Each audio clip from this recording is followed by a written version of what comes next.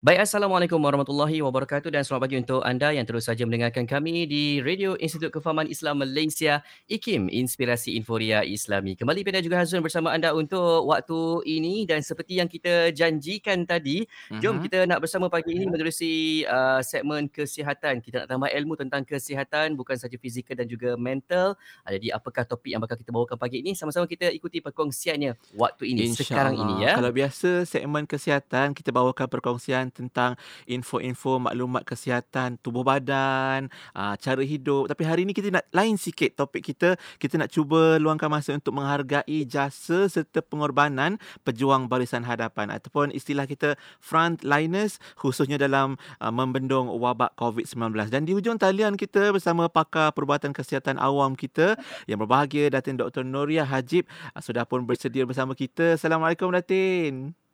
Silakan Natin. Waalaikumsalam warahmatullahi wabarakatuh. Selamat Apa? pagi pada Hazwan dan Sufian Ya, di saya. IKIM. Selamat pagi Datin. Terima kasih bersama Pian Hazwan dan juga sahabat pendengar IKIM yang juga boleh menonton perkongsian kita pagi ini di Facebook dan juga YouTube. Datin, kita sihat hari ini? Semua okey? Alhamdulillah. Alhamdulillah. Alhamdulillah. Terima kasih Datin sudi luangkan masa bersama kita dan jom kita nak mula sikitlah macam kita sebut tadi. Biasa kita sebut tentang kesihatan, maklumat-maklumat, ilmu-ilmu, info-info kesihatan. Tapi hari ni lain sikit cerita kita. Kita nak cerita kisah jasa dan pengorbanan frontliners. Mungkin untuk mukadimah kita, jom cerita sikit sejak tahun lalu sampai tahun ini bagaimana gambaran tugasan dan tanggungjawab frontliners kita dalam bidang perubatan. Datin, silakan. Silakan. Okey, terima kasih kepada pihak Radio IKIM kerana menjemput saya sebagai frontliner di dalam sesi IKIM hari ini, mana jasa dan pengorbanan frontliner. Kalau kita tengok mengimbas kembali semasa pandemik COVID masuk ke Malaysia ya. Kalau kita masa dulu kita tahu sebenarnya asal-usul COVID-19 ni adalah berasal daripada Wuhan, China kan. Dalam Disember 2019. So pada ketika itu, pada ketika itu kerajaan Malaysia dah memang bersiap sedia akan berlaku penularan ke negara-negara lain selain daripada China pada ketika itu. Dan kita imbas kembali dalam Januari 23 atau 24 hari bulan, Malaysia telah menerima kes yang pertama lah yang mana asalnya adalah merupakan kontak rapat daripada Singapura. Jadi di kesiapsiagaan di peringkat kebangsaan iaitu CPRC kebangsaan memang telah mula bersiap siaga bila mana ada kes yang disyaki COVID masuk ke Malaysia melalui Johor. Jadi secara tak langsung semua jabatan kesihatan negeri termasuk pejabat kesihatan daerah terpaksa membuka bilik gerakan ya. Jadi pejabat kesihatan daerah, saya selaku ketua jabatan pegawai kesihatan daerah mengikut arahan kita membuka bilik gerakan untuk bersiap siaga. Jadi masa tu kita pun macam nak kata panik, mungkin ada jugalah kan virus baru. Betul. Kan seperti yang tak tahu dia at that time dia panggil corona NCOV kan, kalau kita ingat novel coronavirus. Sebelum tu memang kita dah cuba mengawal kawalan wabak seperti MERS-CoV atau SARS-CoV. Sekarang ni novel coronavirus. Jadi kita tak tahu. Jadi apa maklumat yang kita terima daripada CPRC kebangsaan ataupun WHO. So kita kena mengambil tahu apa virus baru ni, macam mana tanda-tanda gejala, cara rebatkan dia dan cara kawalan dia. Jadi di bilik gerakan baik di CPRC kebangsaan negeri dan PKD, kita kena buat kesiapsiagaan, set upkan anggota-anggota yang perlu bertugas di bilik gerakan untuk aktiviti kawalan dan pencegahan ya. Itulah itu adalah perkara yang immediate respon yang telah kami jalankan at that time. Menarik. Bila Datin Doktor sebutkan tadi tentang kesiapsiagaan dan juga wabak COVID-19 ni satu wabak pandemik yang sebelum ini tidak pernah kita lalui ataupun kita tak pernah pun hadapi sebelum ni kan Datin kan, melainkan mungkin awal 1900 ataupun 1915 dulu kan. Jadi macam mana agaknya kalau Datin boleh gambarkan dari sebab semua ni sangat cepat berlaku, kesiapsiagaan, persiapan yang perlu disediakan oleh pihak kementerian dan semua frontliners kita. Mungkin Datin boleh bayangkan macam Datin sendiri contohnya, mungkin macam mana mempersiapkan diri untuk wabak COVID-19 ni, Datin? Ya, itulah saya selaku ketua jabatan Pengurusan Daerah yang kami adalah tugas dan tanggungjawab setiap pejabat kesihatan daerah untuk memastikan warga Kuala Lumpur ataupun masyarakat yang dijaga, memastikan mereka sekiranya COVID melanda di 2 lokaliti warga KL yang saya jaga di bawah PKD Cherak dan Parlimen, Bandar Tun Razak dan Parlimen Ceras. Maknanya kami perlu ada perancangan mengikut arahan semasa. Kita perlu kesan kes siasat mana yang positif, sama ada perlu dia bawa masuk ke hospital ataupun ke PKRC Maib pada ketika itu. Dan kami juga perlu ada hadiri mesyuarat harian ya. Sebab data ni kena hantar segera. Kalau hari ni ada kes, the next day we had to send data. That's how macam mana data daripada CPRC kebangsaan akan dimaklumkan kepada our DG ataupun our YBMK ataupun Yang Amat Berhormat Perdana Menteri. So that is the data flow macam mana dia bermula memang di lapangan. Jadi kami bilik gerakan memang consider bertungkus lumus lah kan untuk memastikan kes-kes tu dapat disiasat awal, dapat disahkan dan menjalankan kawalan. So memang tough lah sebagai di bilik gerakan dengan anggota kami yang sedia ada ya. Bayangkanlah kan Datin, kita kan hari-hari dapat info ataupun statistik tentang kes-kes baru, tentang kadar kematian, tentang COVID-19 ni hari-hari. Dan maknanya bila Datin bayangkan tadi, hari-hari juga setiap pusat kesihatan daerah dan juga yang terlibat perlu mengemaskini data tersebut. Saya tak terbayang macam mana agaknya rutin harian frontliners kita. Kalau boleh cerita sikit pengalaman Datin dan sahabat-sahabat frontliner kita, mungkin jururawat dan doktornya juga termasuk. Macam mana agaknya rutin harian masing-masing? Ya, kalau kita memang untuk kawalan wabak ni kita banyak di peringkat. Mungkin kalau Sufian dan Aizwan perasan, kita ada je klinik-klinik kesihatan di bawah untuk wabak ni. Dia adalah respon kesihatan awam dan juga bersama juga respon perubatan kan. So contoh di klinik kesihatan kami terpaksa set up fever center. Maknanya kita tidak membenarkan kes-kes yang disyaki COVID-19 masuk di dalam lobby ataupun dalam klinik. So kita nak mengelakkan supaya tidak merebak kepada kes-kes yang lain, sebab kita tahu COVID-19 tu tak semestinya bergejala, ada yang tidak bergejala, tetapi kita ada fever center, kita ada pusat saringan, pemeriksaan suhu dia, tanya gejala dia. Jadi sekiranya ada bergejala dan kemungkinan dia adalah kontak rapat kepada kes, kita buat pemeriksaan di luar premis klinik kesihatan saja. Kami kena set up, kita panggil fever center dan rawatan buat di luar. Daripada di segi bilik gerakan juga kami terpaksa membuat saringan terhadap kontak rapat sama ada kalau PKD kita membuat satu pusat saringan ujian COVID setara pandu lalu drive-thru sampling.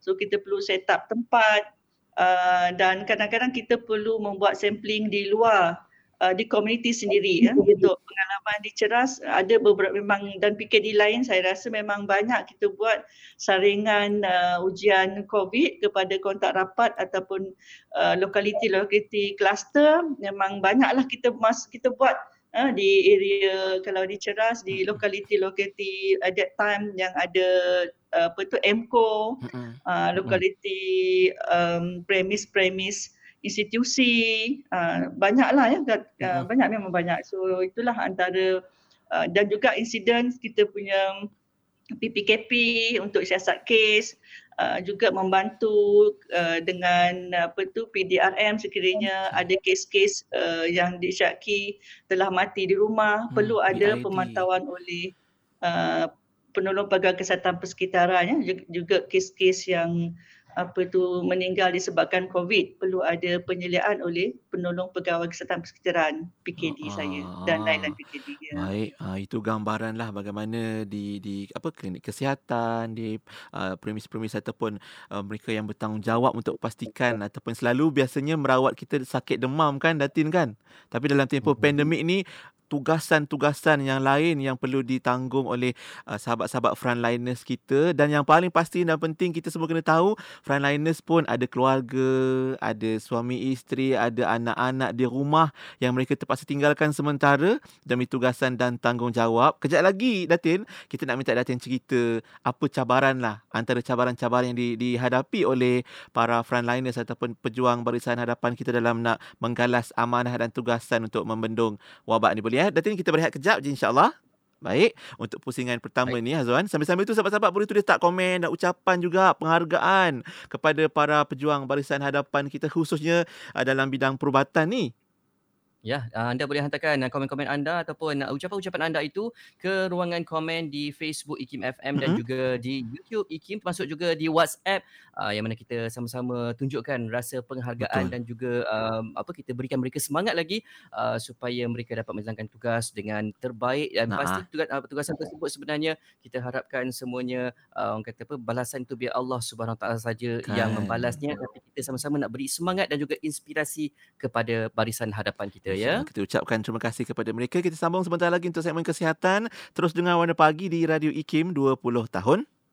Inspirasi Inforia Islami. Allahumma inni a'udzu bika minal barasi wal junun wal juzami wa min sayyi'il asqam. Ya Allah, ya Tuhanku, aku berlindung kepadamu dari penyakit sopak, gila dan kusta, dan dari segala wabak penyakit yang buruk yang lain. Anda sedang mendengarkan Radio IKIM 20 tahun Inspirasi Inforia Islami. Selamat pagi untuk anda yang mungkin baru saja bersama kami pada waktu ini. Kita masih lagi bersama menerusi segmen kesihatan pagi ini. Kita sedang menceritakan tentang jasa dan juga pengorbanan para barisan hadapan ataupun frontliners kita yang sama-sama berdepan dalam pandemik COVID-19 ini. Dan masih lagi bersama kita iaitu pakar perubatan kesihatan awam di Pejabat Kesihatan Daerah Ceras, iaitu yang berbahagia Datin Dr. Noriah Hajib pagi ini ya. Dan Alhamdulillah kita tak terbayang macam mana agaknya Datin Doktor ya, bila sahabat-sahabat, jururawat, doktor, pegawai-pegawai perubatan kita kan, mereka bertugas di lapangan masing-masing. Lepas tu nak balik rumah pula, nak kena pastikan mereka tidak membawa satu yang berisiko kepada ahli-ahli keluarga mereka kan, anak-anak dan pasangan. Jadi macam mana agaknya kalau Datin Doktor boleh bayangkan cabaran yang biasa dihadapi oleh frontliners kita, Datin? Kalau kita tengok cabaran menangani COVID ni di PKD Ceras khususnya sini, ada beberapa insiden yang mungkin kita boleh share dengan para pendengar ya. Seingat saya pada tahun lepas PKD Ceras kita ada menguruskan satu kluster yang besar. Satu kluster yang besar di depo tahanan imigresen sementara ya.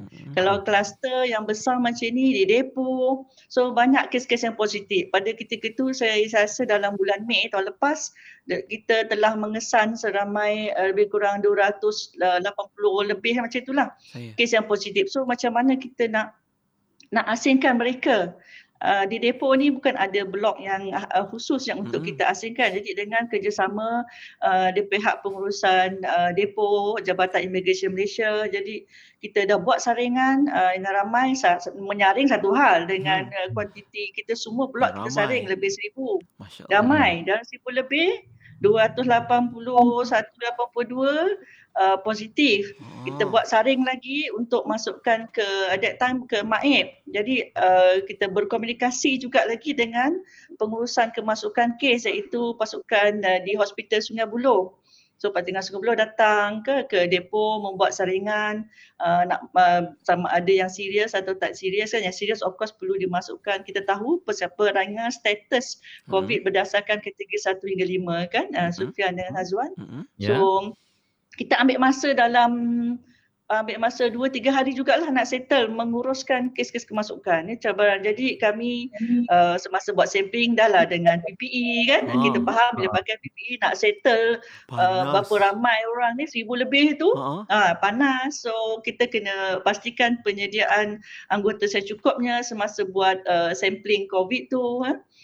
Lepas daripada tu uruskan pula kemasukan mereka dengan kerjasama Hospital Sungai Buloh dan kita tak boleh, kita pun tak cukup transportation, jadi kita beruruskan dengan membuat collaboration dengan bomba, kita mohon bas bomba angkut dengan escort oleh IPD Ceras escort ke Maim. So memang kita kerja sampai malam lah. Jadi itu kita kata saya memang ucapkan syabas dan sangat-sangat berterima kasih kepada petugas-petugas di bilik gerakan khususnya di PKD Ceras yang menguruskan kes kemasukan memang sampai malam.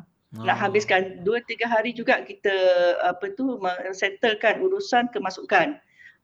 Itu lepas urusan kemasukan kita juga menghadapi cabaran yang kontak rapat ni pula kes positif tu asingkan.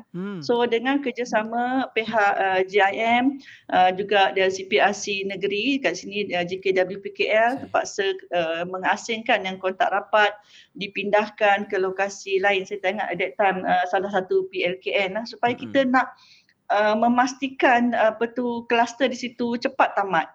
Jadi itulah antara cabaran yang saya ingat yang insiden saya rasa yang terkesan lah bagi kami di PKP kan. Maknanya itu yang satu kita semua risaukan juga Datin Doktor bila kita dengar ada kluster sebab bila sebut kluster ni ia akan melibatkan jumlah individu yang ramai yang terlibatkan dalam kes dan pastinya bukan kita lihat pada yang positif kes saja tapi yang nak mengendalikan kan, yang nak memeriksa, nak membantu, nak pastikan dan mengawal semua tu perlu juga pada ramai individu ataupun frontliners kita. Dari situlah mungkin yang Datin Doktor sebutkan tadi, kerjasama juga turut diberikan oleh pihak pegawai keselamatan ataupun pihak Polis Diraja Malaysia, Angkatan Tentera, bomba pun turut bantu untuk pastikan semuanya berjalan lancar. Mungkin kalau dari sudut kesihatan ataupun kecergasan pegawai-pegawai perubatan yang berkhidmat ni Datin, mungkin boleh cerita sikit macam mana nak jaga, nak pastikan semuanya kekal cergas tu.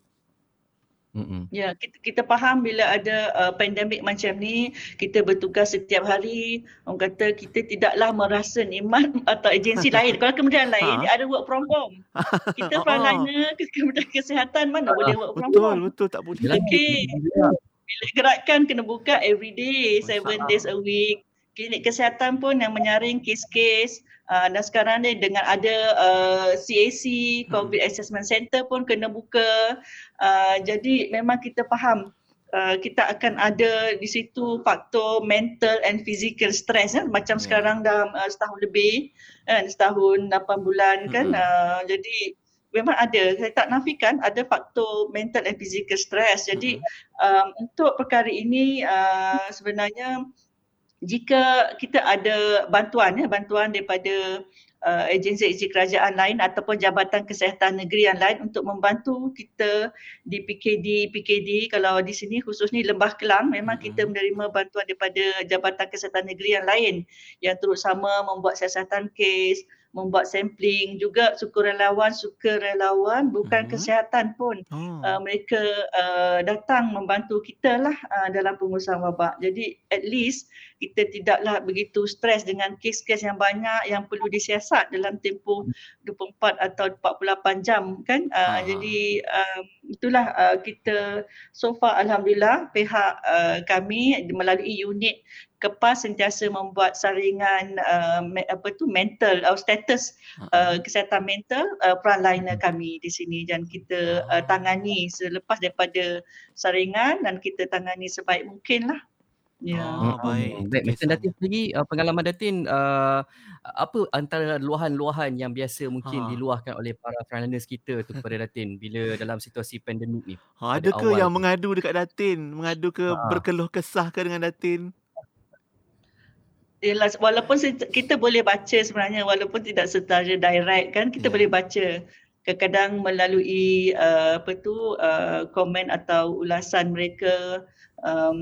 Jadi kita cuba kenal pastilah isu tu, dan macam tadi saya kata kita boleh kenal pasti, dia kadang dia tak boleh meluahkan. Jadi dengan kita panggil saringan DAS di ASS tu, so mereka lebih telus, lebih jujur dengan memaklumkan status kesihatan mental di dalam saringan DAS tersebut secara direct memang ada pun, kita tak nafikan. Ada Kan. mengatakan melalui penyelia masing-masing dan penyelia pun akan memaklumkan saya selaku ketua jabatan lah, kita cuba sebaik mungkin untuk atasi. Mungkin kita boleh swap dari segi unit yang mereka jaga. Kita bagi unit yang kalau perlu mereka untuk direhatkan. Kita ada kaedah-kaedah lah, insyaAllah. Ya, macam tu. Baik, insyaAllah. Dan terima kasih Allah. juga Dr. Faizah ni kongsikan pandangan dan pengalaman beliau daripada medik frontliners ataupun mereka yang terlibat khusus secara fokus dalam bidang perubatan untuk pengalaman merawat pesakit di ICU dan ward COVID. Mungkin nanti kita boleh jemput dari tim dari ICU Sungai Buloh, pejabat kesihatan daerah tugasnya lebih fokus pada tugas kesihatan awam kalau di PKD, tapi insyaAllah kita sama-sama lah. Macam Datin sebut tadi, kerjasama semua ni memastikan kita semua dapat membendung wabak COVID-19. Dan kita pun juga macam baru-baru ni bila isu vaksinasi, ada negeri-negeri yang turut support each other ataupun menyokong satu sama lain bagi pinjam certain amount ataupun sejumlah vaksin untuk ke negeri lain supaya dapat proses vaksinasi ni berjalan dengan lancar. Dan ada juga saya difahamkan pegawai perubatan ataupun di kalangan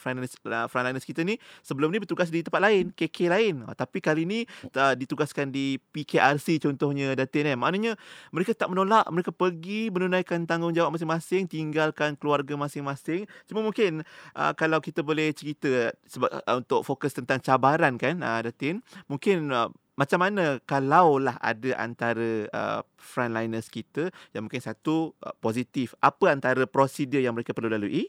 Yang kedua, kalau ada antara mereka yang burn out, mungkin tertekan dan sebagainya, apa antara prosedur yang perlu dijalani? Okey, sekiranya kes frontliner kita telah positif, dapati positif sama ada melalui selaku kontak rapat ataupun daripada ahli keluarga, sebenarnya itu yang perkara yang saya takuti lah kan. Kita kiranya ada frontliner yang positif, jadi kemungkinan akan berkurang bukan seorang saja akan berkurang untuk bertugas. Bila dia positif seorang, yang kontak rapat juga akan terkesan. Setuju. Mereka juga perlu menjalani saringan swab COVID dan juga diberi HSO. HSO. Of course kita ada penilaian risiko di frontline, dia ada penilaian risiko sama ada pendedahan tu, kontak rapat tu secara low risk, medium risk ataupun high risk. Of course terlampau jika berlaku high risk, of course kita perlu memberi mereka rehat di mana, bukan rehat kan, tapi sebenarnya di home quarantine, home surveillance model, mantau dia punya kesihatan juga harian dan sebagainya.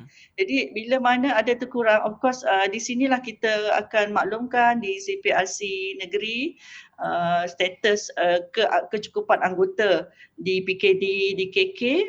Jadi akan ada bantuan lah kalau kat sini kekurangan anggota berapa orang, nanti insyaAllah akan dibantu oleh pejabat anggota kesihatan dari pejabat kesihatan daerah yang lain. Jadi kalau kita nak tengok yang burn outnya, setakat ni mungkin ketahanan mental frontliner KKM ni kuat kot. Saya pun rasa sangat alhamdulillah lah. Dia very strong lah bagi saya lah kan. Kalau ada ada masalah sikit, saya tengok still hadir tugas. Kalau ikutkan memang kita rasa alamak dah setahun lebih dah, bila lah nak bercuti-cuti kan, bila nak bersama keluarga kan. Kalau saya sendiri memang ada perasaan kita alamak malas ni, macam nak berehat je. Tapi mengenalkan jasa kita diperlukan, kita perlu berkorban lah demi negara yang tercinta. Jadi kita still kuatkan semangat juga, bangun hari-hari juga macam biasa. Kalau tengok kalau kita nak pergi bekerja, jiran tetangga kan ataupun pasangan kita, dia all work from home. Jadi kita tak boleh work from home. Betul. Kita mesti berada di susah nak kata yang ada work from home. In fact, kita punya petugas yang bukan kesihatan seperti membantu takbir, dia orang juga membantu kita kita serap mobilisasikan mereka untuk membantu aktiviti kawalan dan pencegahan. Mungkin dari segi bantuan kepada pasukan sampling, pasukan yang lebih bukan non teknikal sangat, mereka digerakkan. Jadi saya bersyukur kepada anggota di admin saya, di unit keuangan dan lain-lain unit yang bukan saja unit kalau penyakit, lain-lain unit pun memang membantulah seperti yang diarahkan. Ya, burn out tu saya alhamdulillah takat ni mungkinlah dia dah meluahkan, tapi the next following 2 or 3 days they are still okay. Macam itulah mungkin semangat antara kawan-kawan tu bagi dorongan Sokongan lah saya nampak sokongan, sokongan moral di sini. InsyaAllah. Saya rasa mesti nasihat Datin ni berkesan ni. Diorang dengar terus rasa macam tenang hati. Okeylah besok saya pergi kerja balik. Tak jadi nak stres dah. InsyaAllah itu satu contoh lah kan, sokongan peers ataupun colleagues lah, sahabat-sahabat sekerja yang juga menguatkan frontliners kita untuk terus bertugas. Kita rasa kalau kita macam kami ni Datin, tak tahu macam mana agaknya nak bertahan setiap hari dalam tempoh yang panjang begini yang tak ketahuan bila habis atau selesainya pandemik ni. Tambah-tambah lagi macam sekarang ni kita tak tahu macam mana agaknya apa yang akan berlaku di masa akan datang. Cuma kita kena sentiasa siap sedia. Cuma untuk menutup ataupun pusingan kedua ni, kita nak cerita juga macam contohnya sebelum ni mungkin PKD mengambil peranan juga untuk membendung macam demam denggi, lepas tu penyakit-penyakit yang berada di kalangan masyarakat kan. Macam mana agaknya? Adakah seimbang tugasan-tugasan dan fokus tugasan tersebut berbanding pandemik COVID-19 ni, Datin? Ya, faham. Kita faham kawalan penyakit berjangkit selain daripada yang bukan penyakit berjangkit, tidak berjangkit dan lain-lain memang adalah salah satu peranan di Pejabat Kesihatan Daerah Ceras untuk mengimbangi kawalan penyakit selain COVID. Of course insyaAllah kita ada kaedah. Kita faham keutamaan di sini, prioriti adalah membendung penularan COVID-19 walau bagaimanapun penyakit-penyakit berjangkit yang lain, measles, keracunan makanan, jika memang urgent we have to also proceed dengan kawalan penyakit-penyakit yang lain seperti denggi. Cumanya kita amat bersyukur pada dalam pandemik COVID-19, denggi secara kita tengok statistik dia menurun pula. Jadi ada certain unit tu kita tak kacau sebab contoh unit kawalan vektor yang jaga kes-kes denggi ni, kita tak kerahkan sangat unit-unit untuk vektor ni membantu kawalan COVID-19 sebab kita ada kat situ pun penting juga kawalan supaya denggi tidak naik di bawah parlimen yang saya jaga ni lah. Yang lain tu sekiranya tidak begitu urgent, so memang kita kerahkan. Tapi alhamdulillah dengan bantuan daripada sukarelawan negeri lain, unit-unit lain yang saya rasa penting, memang mereka still on. Kita hanya mengambil beberapa orang saja dan mengikut jadual lah. Jadi nak mengigami, kita tidak lupakan penyakit-penyakit yang lain. Begitu juga di klinik-klinik kesihatan, mereka still buka 8 hingga 5. Kes ibu anak masih datang. Kes lain-lain ambil ubat darah tinggi dan sebagainya, cuma yang mana stabil kita tidak bagi temujanji yang kerap. Kita boleh tanya kes tu sama ada stabil, kita boleh temujanji lewat macam maybe 6 bulan ataupun setahun dengan hanya dan beri bekalan ubat secukupnya. Kita tak mahu mereka segera datanglah, kita tahu nak mengurangkan pergerakan masyarakat jika tidak perlu. Dari sini kita bantu mereka dengan bekalan ubat secukupnya. Baik, dan temujanji dilewatkan bagi kes yang stabil. Maknanya sekarang keadaan masih insyaAllah terkawal semuanya, alhamdulillah, dan juga insyaAllah kita tetap fokus dan beri tumpuan utamalah untuk kesihatan awam di PKD dan juga kita yakin sahabat-sahabat yang lain pun juga, para frontliners yang lain pun juga insyaAllah sentiasa cakna, waspada dan juga prihatin sebab tema Hari Kebangsaan kita, Malaysia prihatin akan kesihatan dan situasi status kesihatan masing-masing dalam negara kita. Baik, Datin, kita akan berehat sekali lagi. Kita akan kembali kejap lagi nak cerita tentang beza dulu dan kini lah pandemik setahun yang lalu dan yang terkini. Mungkin ada cerita-cerita yang Datin Dr. Noriah binti Hajib nak kongsikan bersama kita untuk segmen kesihatan pagi ni. Ya, kita baca sikit komen-komen daripada sahabat-sahabat kita. Daripada Rahimah Rashidah, katanya terima kasih kepada semua frontliners kerana sentiasa mengorbankan masa dan juga tenaga untuk semua pesakit. Jasamu dikenang sepanjang masa. Lepas tu Puan Sarifah Kasim pun turut menitipkan penghargaan. Terima kasih kepada semua frontliners, dan itu antara yang anda boleh juga titipkan ucapan terima kasih dan juga mungkin semangat-semangat untuk mereka kepada para frontliners ataupun petugas Barisan Hadapan bertugas sepanjang pandemik COVID-19 ini. Anda boleh Yap. hantarkannya di ruangan komen Facebook IKIM FM di bawah ni, termasuk juga di YouTube IKIM dan juga di WhatsApp 01129004 004. Berehat seketika, terus dengar Warna Pagi di Radio IKIM 20 tahun. Inspirasi Inforia Islami. Allahumma salli ala Muhammad طب القلوب ودوائها وعافية الأجساد وشفائها ونور الأبصار وجلائها وعلى آله وصحبه وبارك وسلم. Anda masih lagi bertemankan ataupun sedang mendengarkan Warna Pagi Radio IKIM 20 tahun Inspirasi Inforia Islami bersama Pian dan juga Hazwan pada waktu ini. Dan kita berada di pusingan terakhir untuk segmen kesihatan pagi ini. Masih lagi kita sama-sama menyelami dan juga menghargai jasa para frontliners ataupun barisan hadapan kita, khususnya ketika berdepan dalam situasi pandemik COVID-19 ini. Dan masih bersama kita iaitu yang berbahagia Datin Dr. Noriah Hajib pagi ini ya. Terima kasih Datin bersama kita dan terima kasih Dr. Rafidah Kastawi. Katanya kami frontliners juga, bukan second liners lah, frontliners juga doktor-doktor ni. Sebagai kaunselor sukarelawan, turut membantu sesi luahan emosi dan perasaan frontliners. Semoga kita semua tabah melalui ujian Allah Ta'ala, insya-Allah bersama-sama. Betul juga kan Datin, kan bila kita bayangkan semua orang resah gelisah, semua orang rasa susah dan bebannya pandemik ni, dan semua orang berusaha dan berdoa supaya Allah jauhkan wabak ni, termasuklah frontliners pun saya rasa hari-hari harap kalau boleh kurang lakis supaya insya-Allah kita dapat balik kepada kehidupan kita sebelum ni, Datin. Macam mana kalau boleh kita gambarkan setahun lalu dan tahun ini, Datin? Silakan. Kita berada pandemik COVID di tahun kedua lah. Seperti semua harapkan, insya-Allah tak naklah ada tahun ketiga pula ya. Mudah-mudahan. Na'udzubillah lah orang kata.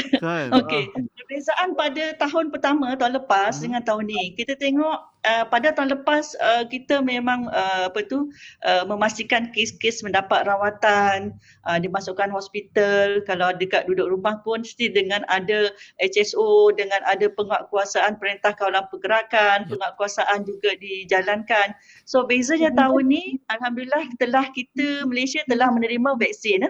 Rasa tak Pia dengan Hazwan? Kita dah ada vaksin berada di Malaysia. So tugas frontliner kami ni juga telah memberi suntikan. Kalau kita tengok selepas ketibaan vaksin, kita ingat dulu Yang Amat Berhormat Menteri Perdana Menteri yang lepas, beliau adalah antara orang pertama mendapat suntikan vaksin Pfizer saya at that time, dengan our DG Kesihatan dan beberapa frontliner, 6 orang ketika itu di Putrajaya. Subsequently telah diperluaskan ke negeri-negeri yang lain, KL juga. So pada ketika itu, kenapa diberi pasal 1 frontliner? Kita ingat dulu pasal 1 keutamaan diberi vaksin kepada frontliner. Jadi kerana frontliner perlu mendapat protection dahululah kan, dapat protection, baru boleh memberi suntikan kepada kategori yang lain. So jadi itu pun peranan kita juga yang set up tempat memberi suntikan, keperluan-keperluan, memastikan cold chain. Kalau memastikan cold chain vaksin tu sentiasa kekal dalam suhu julat suhu yang dibenarkan daripada proses penerimaan pusat stok simpanan vaksin ke pusat pemberian vaksin. Itu tugas pegawai farmasi kita. Nak pastikan cold box-nya ada. Selepas sampai di pusat pemberian vaksin, hendaklah dijaga cold chain supaya efikasi dan keselamatan vaksin tu bila masuk kepada individu tu adalah optimum, tidak mematuhi suhu dia, supaya keberkesanan bila vaksin masuk dalam tubuh kita, dia adalah very very efektif untuk stimulate antibody. Jadi kita memang nampak kat situ dah ada vaksin yang kita mengharapkan di sini kita dah masuk fasa 3. So pasal 1 kita dah buat, pasal 2 pun kita dah jalankan terhadap orang-orang yang komorbid, warga emas, OKU-nya. Ya, jadi in fact pada tahun ni kita pun ada untuk PKD Ceras, petugas kami bersama anggota sukarelawan yang lain, kita ada beberapa PPV mega dan bukan mega. So, antara yang mega kita ada sebelum PPV Stadium Titiwangsa yang tu di bawah PKD Titiwangsa, untuk di bawah PKD Cerah kita ada PPV Mega Axiata Arena. Itu majoriti petugas memang daripada PKD Cerah dan juga PKD Lembah Pantai. Sebelum tu yang PPV yang kecil macam di PPV Klinik Kesihatan Ceras, PPV Kompleks Sukan Desa Tasik. Jadi kita memang kata tough jugalah kat situ. Memberi suntikan, kita memang bertugas kerja 8.5, lepas tu di PPV Mega Axiata kita kerja sampai malam lagi. Nak memastikan targeted orang individu yang layak tu datang, sebab kita dah bagi appointment kan, so perlu datang pada hari yang berkenaan untuk kita memastikan semua warga Malaysia yang layak. Kita tahu yang layak dah 18 tahun ke atas, tanpa yang mana ada masalah kesihatan, kita asingkan pula pergi ke PPV khas dan sebagainya. Kita memang cuba bantu saya mungkin lah untuk memastikan liputan vaksinasi sehingga sasaran 80% herd immunity, 80% dah telah mendapat suntikan 2 dos yang lengkap. As of now banyak vaksin yang 2 dos kan, adalah beberapa jenis yang single dos. So itu yang saya nampak perbezaan tahun 2020 dengan tahun 2021. Jadi kita mengharapkan, macam semua rakyat Malaysia harapkan, DG juga dia cakap ada cahaya di penghujung terowong. Itulah itu insyaAllah. So kita berharap dengan ada liputan vaksinasi yang diharapkan, mungkin kita boleh back to normal walau bagaimanapun dengan pematuhan SOP. Dan kalau kita lihat laporan di media pun bagaimana di unit rawatan rapi yang turut merawat mereka yang berada pada tahap kritikal sebelum ni pun nampaknya dah berkurangan kan. Para jururawat dan doktor dah mula kemas-kemas sikit untuk kurangkan jumlah kapasiti dalam unit-unit rawatan rapi dan unit rawatan di hospital, Datin kan. Jadi ini satu perkembangan yang baik yang kita nampak positif, bermula dari proses vaksinasi tadi. Dan mungkin macam Datin sendiri, apa jangkaan kita untuk selepas ini supaya kita berjaya betul-betul membendung wabak ni, Datin? Kita semua sudah tahu kaedah perebakan COVID-19. Kita tahu melalui droplet. Sebab itu kita kata kalaupun orang yang dah dapat vaksin ni, kita tak semestinya tidak mendapat COVID. Contoh saya, alhamdulillah saya dah mendapat lengkap 2 dos lengkap Pfizer.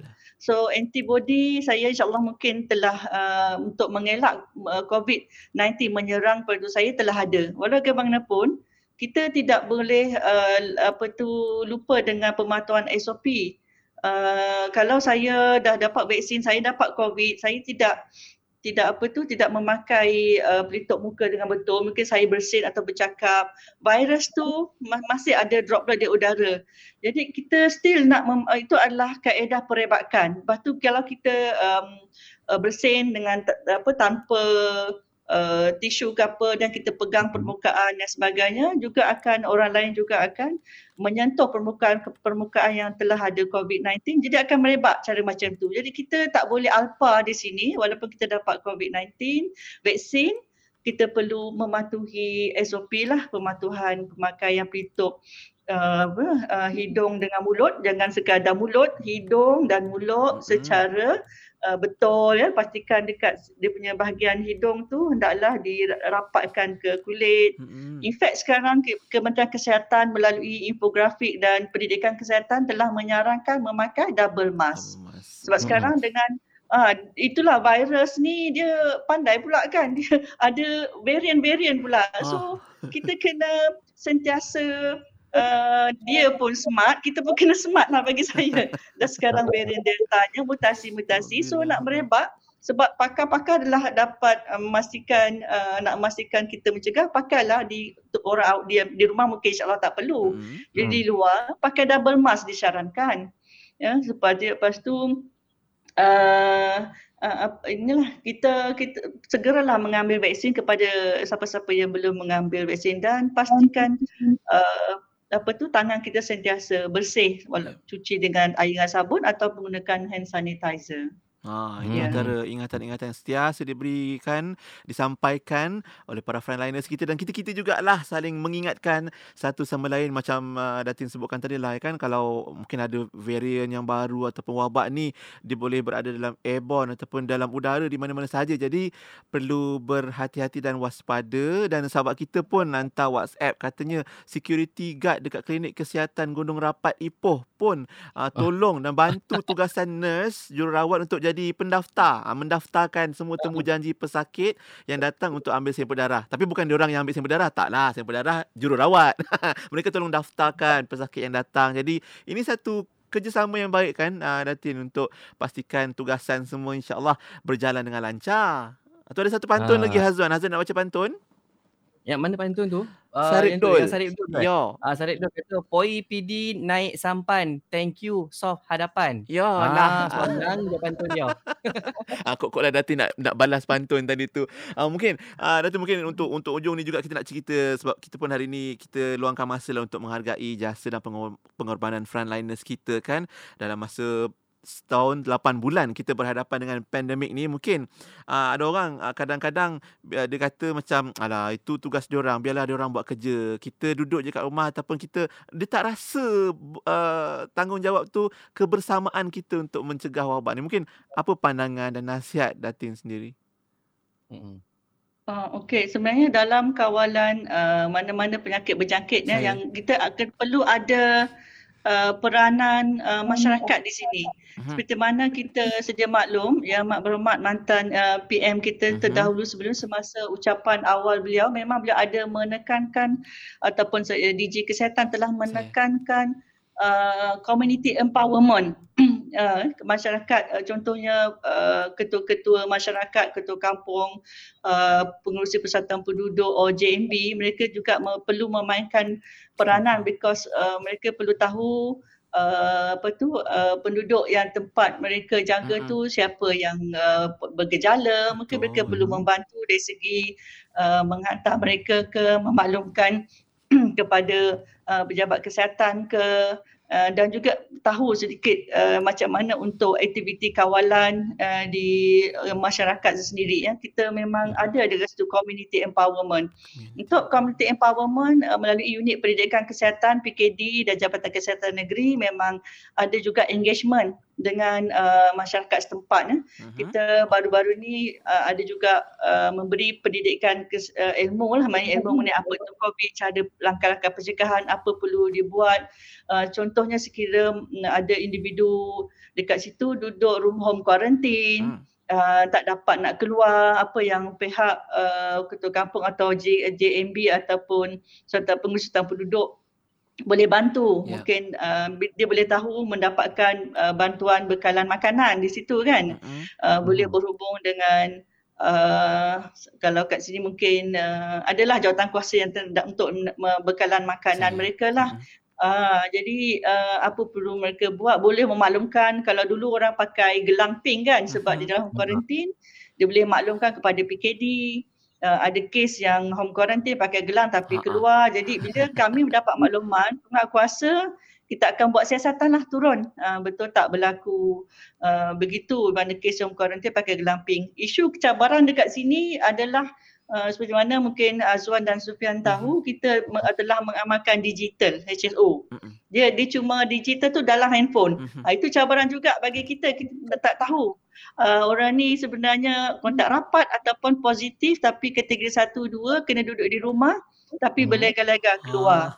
So kat situ peranan ketua kampung atau kalau dekat sini di KL kan, persatuan penduduk punya AJK ataupun JMB, kalau boleh mereka tahu dan bantulah mereka dalam keadaan susah kan, mereka tak dapat keluar, mungkin ada isu-isu transportation dan sebagainya. Jadi kita telah juga memberi pendidikan kesihatan kepada kita panggil frontline ni jugalah basically, tapi mereka adalah di community kan, nak buat sanitasi macam mana, kita beri pendidikan. Itu. Jadi memang betul community empowerment sangat-sangat penting di sini untuk bersama-sama membantu KKM Okey, menarik mencegah tu. penularan di lokaliti mereka ya. InsyaAllah Ya. itulah kita jaga kita kan, maksud sebenar supaya semua Betul. ada peranan dan bertanggungjawab. Baik, kita dah sampai ke Ah, penghujung satu lagi, ni, Datin. Datin. Ha. Satu lagi, Ya. macam mana pula pihak Frontliners menghadapi juga orang kata apa, mereka yang datang untuk divaksinasi tapi dalam masa yang sama dah sampai-sampai tiba-tiba dapat vaksin yang bukan pilihan mereka, mereka mungkin menolak ataupun mereka mungkin orang kata tak setujulah dengan vaksin tersebut. Apa mungkin pandangan ataupun nasihat daripada Datin sendiri? Ya. Okey, melalui anggota saya dan petugas-petugas di PPV memang itu adalah satu cabaran. Bila kita My Sejahtera telah blast atau buat push notification, tarikh temu janji sekian, di PPV sekian, sebenarnya individu orang awam tersebut tidak boleh menolak vaksin apa yang telah disediakan di PPV tersebut ya. Sebab itu pada peringkat awal memang kita at that time kita ada 2 jenis vaksin, Pfizer dengan Sinovac. So memang ada preference, ada orang awam dia preference this Pfizer, ada orang preference Sinovac. So bila berada di PPV didapati mereka tidak mendapat vaksin yang mereka suka. So kat situ peranan kita ada pegawai yang bertugas menerangkan dan menjelaskan sama saja sebenarnya apa-apa jenis vaksin yang diterima. InsyaAllah mereka jenis-jenis vaksin still memberi protection sehingga 95% sekiranya mendapat 2 dos dengan lengkap ya. Dan ditambah lagi kita perlu membuat SOP lah. Memang kita tak nafikan. Jadi at that time memang kita ada counter, terpaksalah membuka counter untuk memberi penerangan yang jelas kebaikan vaksin tu. Sekarang dah banyak dah vaksin kan? Pfizer, Sinovac, AstraZeneca dan berapa lagi. Jadi saya rasa yang penting datanglah ambil vaksin. Betul. Kita sebenarnya kita kena cakna ataupun prihatin lah. Di sini kita prihatin. Saya ambil ayat Sufyan. Prihatin dan cakna because kita tahu ada masyarakat yang tidak layak. Contoh yang tidak layak adalah 18 tahun ke bawah. Mereka tak layak lagi untuk mendapat vaksin. Jadi kita ni yang berumur 18 tahun ke atas dan layak, apa salahnya kita berkorban? Selain kita protect diri kita juga, kita berkorban untuk lindungi yang lain ya. Yang lain, ahli keluarga kita. Kita sure kita ada anak-anak atau ahli keluarga yang bawah 18 tahun di rumah kita, di tempat kerja kita, di kawasan masyarakat kita. Mereka belum layak lagi. Kan? Pelajar sekolah yang dipahamkan akan dapat tetapi belum ada lagi keputusan. Mungkin ada lagi orang yang memang dia 18 tahun ke atas tetapi memang tak layak medical masalah kesihatan mereka. Jadi kat sini ni kita perlulah prihatin, juga membantu orang warga Malaysia ataupun rakan saudara ahli keluarga, rakan sekali yang tak layak mendapat vaksin. Apa salahnya kita berkorban? Betul tak kan? Kita nak kita sihat, kita nak keluarga kita sihat, kita nak orang lain pun sihat juga, sama-sama sihat semua kan. Sebab itulah ini antara saranan penting untuk kita dengarkan. Mungkin untuk hujung ni Datin, nasihat dan harapan Datin sendirilah kepada masyarakat, khususnya sahabat-sahabat pendengar Radio IKIM pagi ni Datin, untuk semua. Okey, kepada masyarakat di luar sana ya, kita mengharapkan selepas kita berkut dara tadi, saya rasa semua mungkin jelas di sini apa harapan Kementerian Kesihatan. Saya mewakili Pejabat Kesihatan Daerah Cerah dan juga KKM sangat-sangat mengharapkan masyarakat di luar sana ambil vaksin kepada mereka yang layak.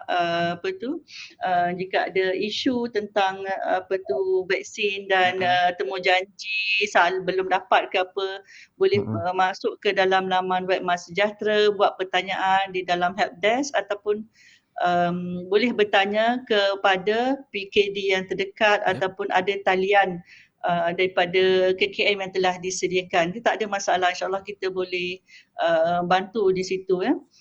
Juga kepada juga mematuhi SOP lah, macam kita kata ni selalu ditekankan oleh Kementerian Kesihatan, baik DG ataupun yang Pak Menteri Kesihatan. Kita kata elakkan 3C kan, elakkan 3C ataupun 3S, yang Melayu ni 3S lah, elakkan berada di Sesat. tempat yang sempit, yang sesak, yang ramai orang, ataupun yang ataupun jangan bersembang secara dekat ya. Kita kata sekarang boleh je sembang secara dekat kalau pakai mask. Okey, risiko tu rendahlah sikit. Kalau agak dekat-dekat still jarak jugalah kan, walaupun dengan pemakaian mask. Juga mengamalkan 3W, wear face mask secara betul, wash your hand regularly atau pakai hand sanitizer, dan juga warn ikut pematuhan SOP ya. Sekarang kalau keluar rumah, salah satu apa Kementerian Kesihatan syorkan, keluar jika perlu sahaja. Itu antara beberapa arahan ataupun peringatan kepada masyarakat luar sana. Boleh saya juga mengambil kesempatan di sini kepada anggota Boleh petugas. Datin, silakan Okey. ucapannya. Petugas frontliner di luar sana, baik kalau di PKD saya, mana-mana bertugas di bilik gerakan, pejabat di pasukan transport, di petugas di CAC, di pusat-pusat kuarantin, di PPV, di klinik-klinik kesihatan, memang ramai sangat. Jadi juga kepada frontliner, dan juga bantuan sukarelawan yang bertugas di semua PKD dan Jabatan Kesihatan Negeri ya. Saya mengucapkan syabas dan tahniah kerana tuan-tuan dan puan-puan sangat seprihatin untuk memastikan pandemik COVID-19 dapat diatasi, dapat dibendung, insya-Allah. Sekian daripada saya. Alhamdulillah. Prihatin, jadi kita sangat-sangat prihatin Kan? Tentang COVID-19, insya-Allah. Masya-Allah. Macam pantun pula ujung tadi tu. Apa pun terima kasih kepada Yang Berbahagia Datin Dr. Noria atas perkongsian hari ini. Kita pun turut mengambil kesempatan nak ucapkan penghargaan lah kepada Datin dan seluruh warga PKD Ceras khususnya, dan secara umumnya semua bersama-sama Kementerian Kesihatan Malaysia yang menjaga rakyat Malaysia juga usaha untuk menjaga dan membendung wabak COVID-19 ni bersama-sama, insya-Allah. Terima kasih Datin. InsyaAllah panjang umur, murah rezeki. Kita jumpa lagi lain masa. Jumpa lagi. Assalamualaikum Datin. Waalaikumsalam warahmatullahi wabarakatuh. Terima kasih juga Sama-sama. kepada Sufian dan Hazwan dari Radio IKIM FM. Assalamualaikum warahmatullahi wabarakatuh. Waalaikumsalam warahmatullahi wabarakatuh. Itu dia tetamu kita untuk segmen kesihatan hari ini. Kita sama-sama luangkan masa untuk menghargai jasa dan pengorbanan frontliners ataupun pejuang barisan hadapan. Ya, juga terima kasih di atas penyertaan anda yang betul bersama kami di Facebook dan juga di YouTube. InsyaAllah anda boleh tonton semula ulangan untuk segmen kesihatan ini di Facebook ataupun di YouTube, ataupun anda boleh dengarkan pada hari Ahad bermula jam 11 pagi. Okey?